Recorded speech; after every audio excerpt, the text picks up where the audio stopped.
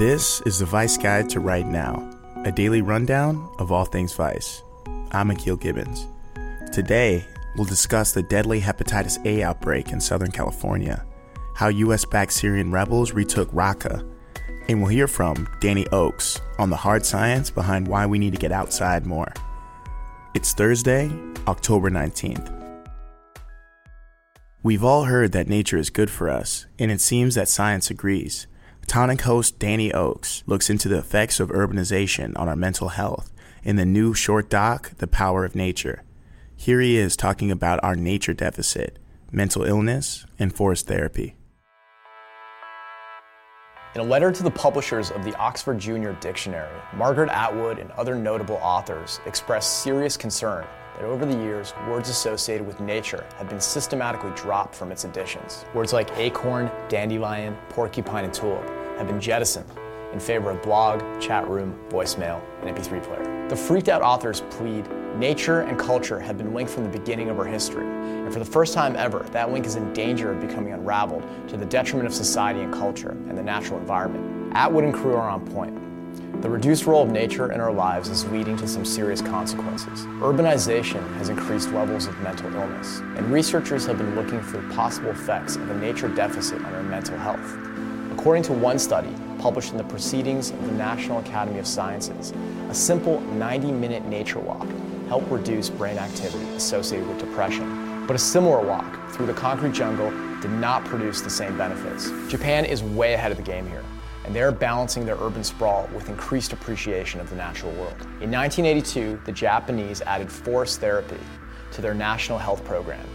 And this isn't just some tree-hugging hokum either. There's a growing body of research that suggests time in nature can elevate immune function, generate anti-cancer proteins, lower stress, and help decrease blood pressure. The evidence is compelling, so much so that the South Korean government piggybacked on the Japanese and have poured over $140 million into a national forest therapy center. But what if you don't live in Japan, Korea, or even near a forest?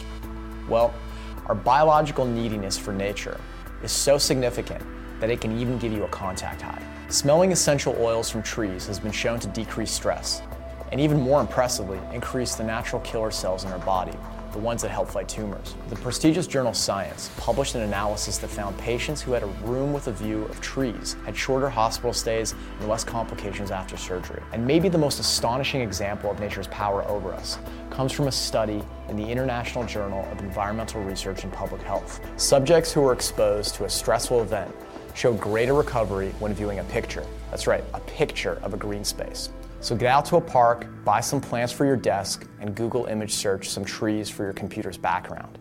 As much as it pains me to say this, the tree huggers were totally right. To watch Tonic's video, The Power of Nature, go to Vice.com. And here are the headlines. Last week, California Governor Jerry Brown declared a state of emergency amid a growing outbreak of hepatitis A, a highly contagious virus that affects the liver. In San Diego, where there are more than 500 cases reported, the virus has already killed 19 people. The outbreak is largely affecting the city's homeless population. Hepatitis A spreads by fecal matter, even in microscopic amounts, so those who lack access to proper sanitation are the most at risk.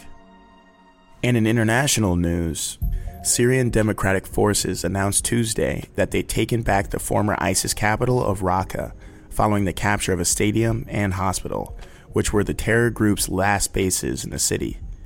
It's a major milestone in the 4-month assault on Raqqa, led by US-backed SDF, an alliance of Syrian Kurdish and Arab militias.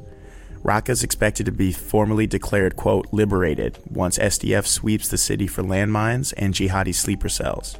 The assault on Raqqa's old city has resulted in 3,250 people killed, including 1,130 civilians.